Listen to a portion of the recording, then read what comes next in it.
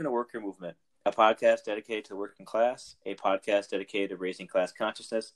This podcast is for you, for us, for the worker. On today's episode, we're going to talk about how Capital won the 2020 elections and how there's really nothing that could have been done differently to cause a different result. So what we mean by this is you have two parties, and I don't know if you know this or not, but we have two Republicans vying for the presidency. We have Joe Manchin, also known as Joe Biden. Dude, that's good. Yeah, that's definitely the best. Yeah. Where'd you get that from? That was good. I don't know. I also like Goldfish Joe. Okay. Because he's just popping around. He has like a 3-second memory. Doesn't really do justice, though, to like he's like in the middle of a sentence and then he reboots and then he keeps going. Think he can draw a clock? I don't know, maybe.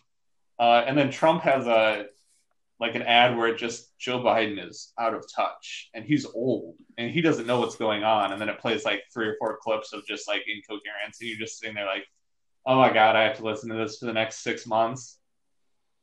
It's just like who can call who the dumbest and worst person possible. And yet they're both the same person. Only one's an introvert and one's an extrovert. And one's a war criminal and the other one's Donald Trump. Ooh, this one we're going to go. But here we go. War criminals, so I don't know if that joke works. No, they're both war criminals. Let's just get into that. Let's see. So you said at the beginning that Capital wins, and they did. They did everything in their power to prevent Burn Dog from getting in the nomination. I think there was a time in which we both joked before the podcast that Joe Biden's going to come from the depths of hell and come back and be the nominee, especially when we were watching old Peter Butterbar. Peter Butterbar begin to flail when we watched Warren's just devastating. Loss here. I'm just kidding. It was just a disaster. Her campaign is just a shit-lived disaster of just Karens running around just calling managers about why they should win. We watched a billionaire spend a bunch of his money, but not really a lot. Relative. It was a good investment for him. It was a good investment for him. Michael Bloomberg was the real winner, I think. Yeah, he not only staved off taxes that would have cost him more than $400 million, but he got his name out there again. He was able to pull the party to the right. Just like the Yang Bang train did. That guy, $1,000 from a billionaire. That's just I totally wonky. Forgot he even existed until you just said it. he was the California tech fucks or bros, like people that sit around and pretend that they know how to invest money. By the way, I may or may not know some people like that. So, here's a slide deck. You don't listen to my pitch, and I go, sure. Yeah. I'll listen to your pitch. So Capital wins. And no matter what you do, Capital's going to win. And that's partly because they play the money card and we play we have nothing else card besides electoral politics right now. So we'll just start there. So let's talk about electoral politics and what that really means. All right. So Capital wins, and it appears that the fun part about Joe Manchin, just go back to that for a second. I was just checking on some of the websites that may or may not be registered, and JoeManchin.com is taken, JoeManchin.net is taken, but .org is open. So if anybody out there in our fan base of 6 people want to register that and link it to something, that's a good call. We got .us, that's a good one, Joe Manchin. .club, .ceo, oof, that's expensive. There's a large aggregation of people with dementia that want to create their own PAC to advocate for a candidate that, represents their interests at this point in time, if they can remember what their interests are. Yeah, good point. So let's talk about electoralism then, real quick. So everybody thinks that you go and you cast your vote and you're part of the team. But you have to understand that you're not actually part of any team because you're not really part of the Democratic or Republican Party. You're not part of the Green Party. You're not independent, unless you are a small elective, body which is part of the party. So what does that really mean is that you go and you select your favorite team to win. And you do that by casting a vote. And you do that normally by starting with the presidential at the top, and you click box all the way to the bottom. And by the time you get to local, you have no idea who these weirdos are. They just happen to be on the ballot. And so you choose whichever name you like the best, or the one at the top, or somebody local pissed you off, so you say no, but then you accidentally vote for the person you hate, and then you don't know who the judges are. You just vote for one, even though that one probably has DUI, or like in Wisconsin that one time. It's electoralism, and so you go and you participate for 5 minutes a month, or 5 minutes in 1 month, November, every 2 years. Oh. Yes. And what do you do in between that? You get to look at ads and other stuff, and you get to get called, and you get volunteers knocking on your door, I guess, sometimes. And you can buy swag if you want to vote for your favorite team. But in the end, just know that this is a team-based sport. That's all it is. Electoralism is a team-based sport, and you want to be part of the winning team, and you will pick candidates based primarily on that. And you're just a guy sitting in the crowd eating popcorn, watching a baseball game. Being tribal. I'm voting this because my parents did. I'm voting this because I'm rebelling. And I'm not calling on anybody in general, but in the end, you may vote Republican because your parents are Democrats and you hate the idea of that, or you vote the other way around because you came from a small town and you hate whatever you hate. It doesn't matter. Or you're a single issue policy person, you believe in gun rights, you believe in the environment, whatever it is, you pick your poison and you single use. But in between that is the electoralism and what this is, which means that anybody who participated in a caucus this year, which was nobody because everybody got COVID, right? Everybody got COVID, right? So in the beginning, you had Iowa, which doesn't represent the country, and it's in the middle of nowhere, that began to kick off some of the surprise winners, like Peter. I totally forgot Iowa even happened, and it was like 4 days ago. Yeah.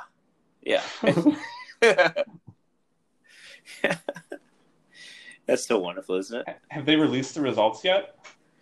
I think it's still going back for recount, number 812. I have no idea. I totally lost interest. Well, as soon as that shadow group began to make apps for the Democratic Party, you knew something was off. The ex-CIA operative was running for president, and then, CIA front group made an app for the CIA front group called the Democratic Party. Whoop, whoop. Somebody won. So that's electoralism in a nutshell. We can go into it more as we get closer and closer to elections season, I guess. As November gets closer, you get more of these awesome tidbits. Actually lost my train of thought. Oh, why you couldn't win? Yeah, capitalism. So let's go and talk about basically how super PACs work, or we can talk about why. Let's talk about the grift of running a campaign. Oh, that is wonderful. Because arguably the entire Democratic Party participated in this grift. Well, how do you transfer wealth from one person to another and make it appear that it's a gift? And that's you run a campaign. You run a campaign. Like, who is Beto O'Rourke? Yeah. He lost. He lost Texas, and he ran again. And someone thought he was going to skateboard his way into the White House. He didn't want to. He dropped out before there was anything. Like, he ran. I don't even know what happened, but I totally forgot he existed. Yeah, who is that awesome stone lover? What the hell is her name? The Orb Lady. Orb Lady. What's her name? Marianne something Williamson. Exactly. She has no place even being anywhere close to this. So what happens, and this is the beautiful grift, is you can actually take other people's money and do stuff with it. And as a candidate, if you need food, guess what you can do? You can go to eat on someone else's dime. And you want a fundraiser, boom, boom, you can go eat. You need clothes? You can be like Sarah Palin and get a whole wardrobe bought for you. You can have a $40,000 wardrobe bought because it's needed for the campaign. That's two Sarah Palin references in 2 consecutive episodes. That's right. We're nailing it 2 for 2, baby. You could You can rent your house space out because it's campaign now. So you just clear out your basement, throw some boxes on there and say it's campaign. So you can rent it out for a third of the cost or whatever your mortgage is. You can buy books. You can get limos and taxis given to you. You can do all this stuff in personal land, just like you would in any slush fund you had in a private company, all to yourself. The next thing that's great is if you have friends that do anything at all within the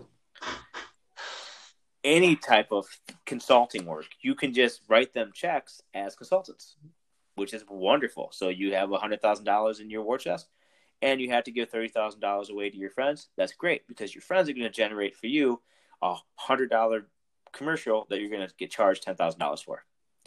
As the campaign entity. As the campaign entity. Sorry, not you personally, the campaign entity. And then you're going to say, I need to buy ad time. So someone's going to go out and say, I can buy you ad time at X amount of dollars per play. So maybe $300-$400 per play, whatever it is, or $1,000, depending on your demographics, wherever you're at. And they go, great, but guess what? There's a 40% service charge for me to book these for you. So guess what happens? You bundle all this together into a shadow group, and you throw it out the door. And then what you can do is you can take the same group of people that are taking your shadow money, and they can form a pack. And now they have a pack, which means they can take unlimited money from outside groups if they wanted to and not disclose.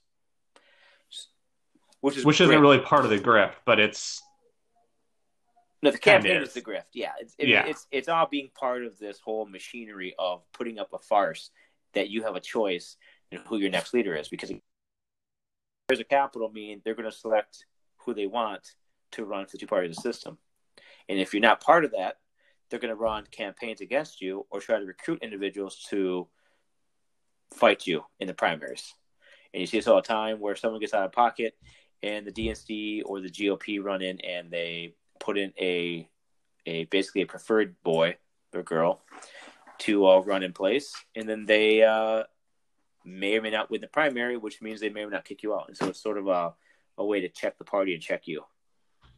So this was most recently implemented by the Amy McGrath Senate campaign in Kentucky, where she raised effectively $41-ish million to attempt to go after Mitch McConnell, and it's looking like she's probably going to lose. It'll take like 4 years to count the votes in Kentucky, but it's not looking real good for her. But the good news is she raised so much money, and there's no way that she wasn't grifting, or else she's like the worst, most incompetent candidate ever. I mean, $40 million is a lot of airtime. It's the type of airtime you get when you can flood the airwaves for every other advertisement in every station that's on TV and the radio. It literally is. It's like it's for 2 months away from the primary. It's going to be. Well, I can't believe how you can spend $40 million. And like the primary for Kentucky was on Tuesday, June 23rd. And so, like, what's she going to do with the money she didn't spend? Part of the grift. Wow. Part of the grift. That's right. Wow, I didn't know it was that close. And so what might have been the plan here is controlled opposition. You know, we don't really want to depose of Mitch McConnell because he's doing what we ultimately kind of want or are okay with. There has been basically no Democratic opposition to anything that Trump has put forth. You know, we don't have DACA wasn't a thing. Kids are still in cages. I mean, people haven't talked about that, but apparently concentration camps are fine. Of this stupid wall that Chuck Schumer agreed to partially fund or something, instead of just like drawing a hard line and being like, how about no? So she raised an insane amount of money, spent it on national ads because people in Utah give a shit about what's going on in Kentucky. No. It's just a grift. You got to spend that money. What happens to that money? You got to give it back, or you got to professionally roll it over as another candidacy, right? I mean, that's the issue. Loopholes and all that good stuff. There's loopholes and all this stuff, right? She could donate the chest somewhere else if she needed to. She just can't carry into the new year. She can't carry debt into the new year. You got to some praxis. You guys want to understand stuff. read your local election laws to really understand what reporting requirements are. Because every state has different reporting requirements, and if you don't meet the threshold for reporting, guess what you don't have to do? You don't have to report. So that means that you could run your own campaign if you wanted to for whatever the reporting requirements are. So if you have a $500 limit, then you could run a campaign for $450, and nobody has to know where the money came from. That's just a little tidbit. And it reduces overhead, makes it a little bit more accessible for people too. 100%, yeah. So the grift here is that there's always somebody who wants to get the money from a campaign. So let's talk about the things you have to buy if you are in a campaign. So normally you have to file, and you file with the city clerk, and or whatever the county clerk or the state board, whatever the board is that you have to file with. So let's just talk about local law or whatever. You have to file some decree that you live and you're eligible to be on the ballot, and you file that. That's $40, $100, $200, whatever the filing fee is, $1,000. Sometimes it's predicated on ballot access, where you have to get signatures, or you're like the selected anointed party person, and some guy in an ivory tower can just say you're on the ballot. You're on the ballot. And nuances to that, whatever. But that's the two-party system for you, right? The two major parties get to select candidates in some areas that don't require anything beyond just being selected. And so what else do you need? Well, you're going to have to form, if you want to, a committee. And this is what's supposed to be your controller to prevent you from committing fraud. They're the ones that are going to send your checks or whatever it is. But it happens to really just be you and maybe like one of your best friends, and that's like your committee. And there's no real accountability because it's just you and people that are going to say yes to you anyways. So there you have to find a domain name or some sort of pitch that you love, and you're going to buy yourself a website, right? You're going to find somebody to put up a website for you. You're going to try to build it yourself. You have that going for you. Now you got to buy access to voters. And there's beautiful tools that each party controls that you can give money to them, and they will give you access to voter information. So that always look out for that. Then you have to buy things like infrastructure, like your T-shirts and your signs and your yard signs. And you have to get out your emails to everybody on those lists. And you have to have donor meetings and all these other policy meetings, and you have to look nice and do all these other things. So along the way, there are tons of areas to spend money, and that's the grift. The grift is that you just convert other people's money into friends for money to yourself and your friends along the way. So, at the presidential level, this happens. You have Ben Carson; he ran. You have Amy McGrath. I mean, this happens. This is a thing that occurs. And if you think it doesn't occur at the local level, you're also mistaken. So part of what sort of makes it impossible is that people are not running in good faith, and the other people that are running in good faith don't really understand that kind of regardless of what they do, these other people are in it to make money and in it to win because they've been promising other people that they will make them money. So it's an entirely just sort of corrupt system that self-perpetuates because money's involved. And if you're not understanding that money is the driver of all of this, you're going to have a bad time when you go to be a candidate and you spend a bunch of money on stupid shit like yard signs and stickers that do not in any way, shape, or form matter. And then you spend all your time, and then you have to like talk with like these crazy people about, oh, I want a yard sign, but I want a blue one instead of a red one, and do you have a bigger one? And now I need to fucking buy rebar, and oh, did you buy the rebar from the union that's really been co-opted by the city because I like to support unions, but I don't have a fucking clue what's happening in my local area. And now you've spent 4 hours trying to get this random person that lives at the end of a dead end a fucking yard sign. That donated just enough money to cover minus $5 the yard sign. So you lost money on this, but the person that sold the sign to you, made money. And the best part is it's all collusion, because if you try to piece out any of these signs, you're going to find out that they're all the same price. Now, there's different access levels. Like some may charge you $200 or $300, depending on how many pieces you have. But in the end, if you buy 300 signs, it's about the same price. The best part about all of this is that anybody who's ran candidates before knows this. And they're going to steer you in the direction that they need to steer you in order for you to buy exactly what they want you to buy. And that's why they write you the check. And so it's a very vicious, crazy system that even happens down at the local level, especially if you're one of the top 10 cities, population-wise, or if not more in your state, in which there is a machine that is running constantly to basically make money off this grift. Where the local elections, like city council and mayor, they're generally not heavily contested from a kind of political machine point of view. But let's say you have 10 people run for a city council seat, and everybody involved is just kind of like passively interested. They all have these noble intentions of, we're going to clean up this city. We're going to make sure that kids, get education funding, and we're going to have clean water and all these kind of general platitudes. But they're all like, hey, you know what I need to do? I need to buy signs. And they're like, I have no idea what I'm doing. So they find the first kind of entity that sells signs, and whoever sells the signs, like, great, I got 10 candidates. None of them have a clue what they're doing, so I'm going to sell 10 candidates worth of signs. Great, thank you very much. And then they take that 10 candidates worth of signs, they turn around and they donate to who they want to donate. And that person probably goes on to win because they're the selected vote by capital.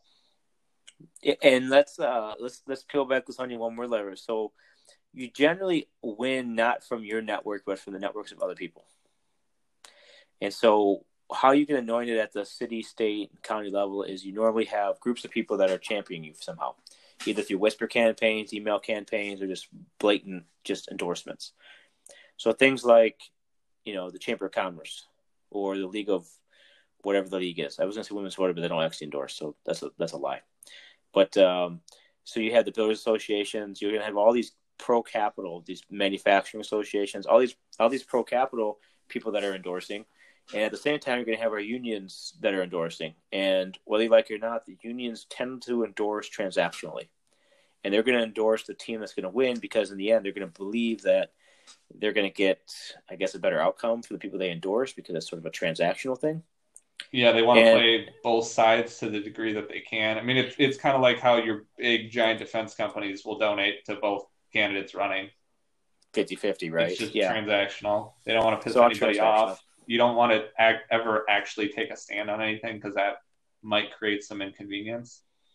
Capital has no stance besides making more money. And so they're going to pick people who are going to guarantee them more money. You're going to hear it come out of their mouths by saying things like, I'm pro-business, or I'm a small business owner, or I've done things like I am part of the Chamber of Commerce, or I did the entrepreneur class in college, or I did I don't know, I work at a bank. It doesn't matter. I sell mortgages. It doesn't matter what they are, but they come out and they always have the pro-business and they always have a pro-police stance because people want safety and security and they want to hear about how you're going to bring jobs to their community because that's what you've been fed to believe. We could probably actually just do an entire podcast continuously on how to win elections. I mean, yeah. The things that matter are basically covered in the movie Black Sheep. Literally. That's what matters. At the local level, that's effectively what matters. And you have, I'm going to say, power structures that are in place that serve to perpetuate themselves.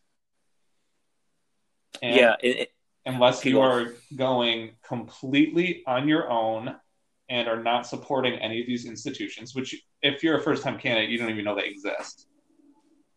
But you have to go out of your way to avoid supporting institutions that do not reciprocate and support you.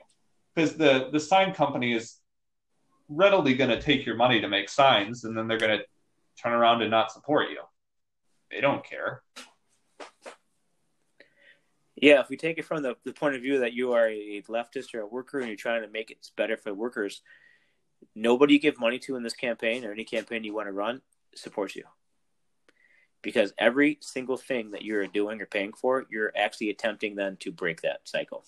So if you start talking about co-ops and the business owner who makes T-shirts doesn't want their 25 employees to be part owners, they're not going to vote for you, and they're going to convince their employees not to vote for you, and they're going to give all the money you just gave them to your opponents, and they're probably going to give them and donate them basically lower cost T-shirts, lower cost T-shirts, and it's still just going as a donation, right? Because everybody's allowed to donate whatever your limits are. So some say 2,500, some say 500 for city, whatever it happens to be.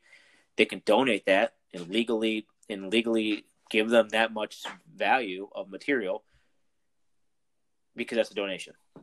So just keep that in mind as you begin to fight power. And you see this everywhere when you see people in city council races across the United States, state level, whatever, basically fighting capital, because capital does not want to lose, because if they lose, they know those implications, because once the workers begin to win, we begin to claw back what they've taken from us. And so if you kind of wrap this back up in the high-level 2020 presidential campaign, you had a candidate in Bernie Sanders who was by far the most plausibly electable left-leaning candidate in a long cycle. Everybody from the position of capital ganged up on him and sought to see him lose.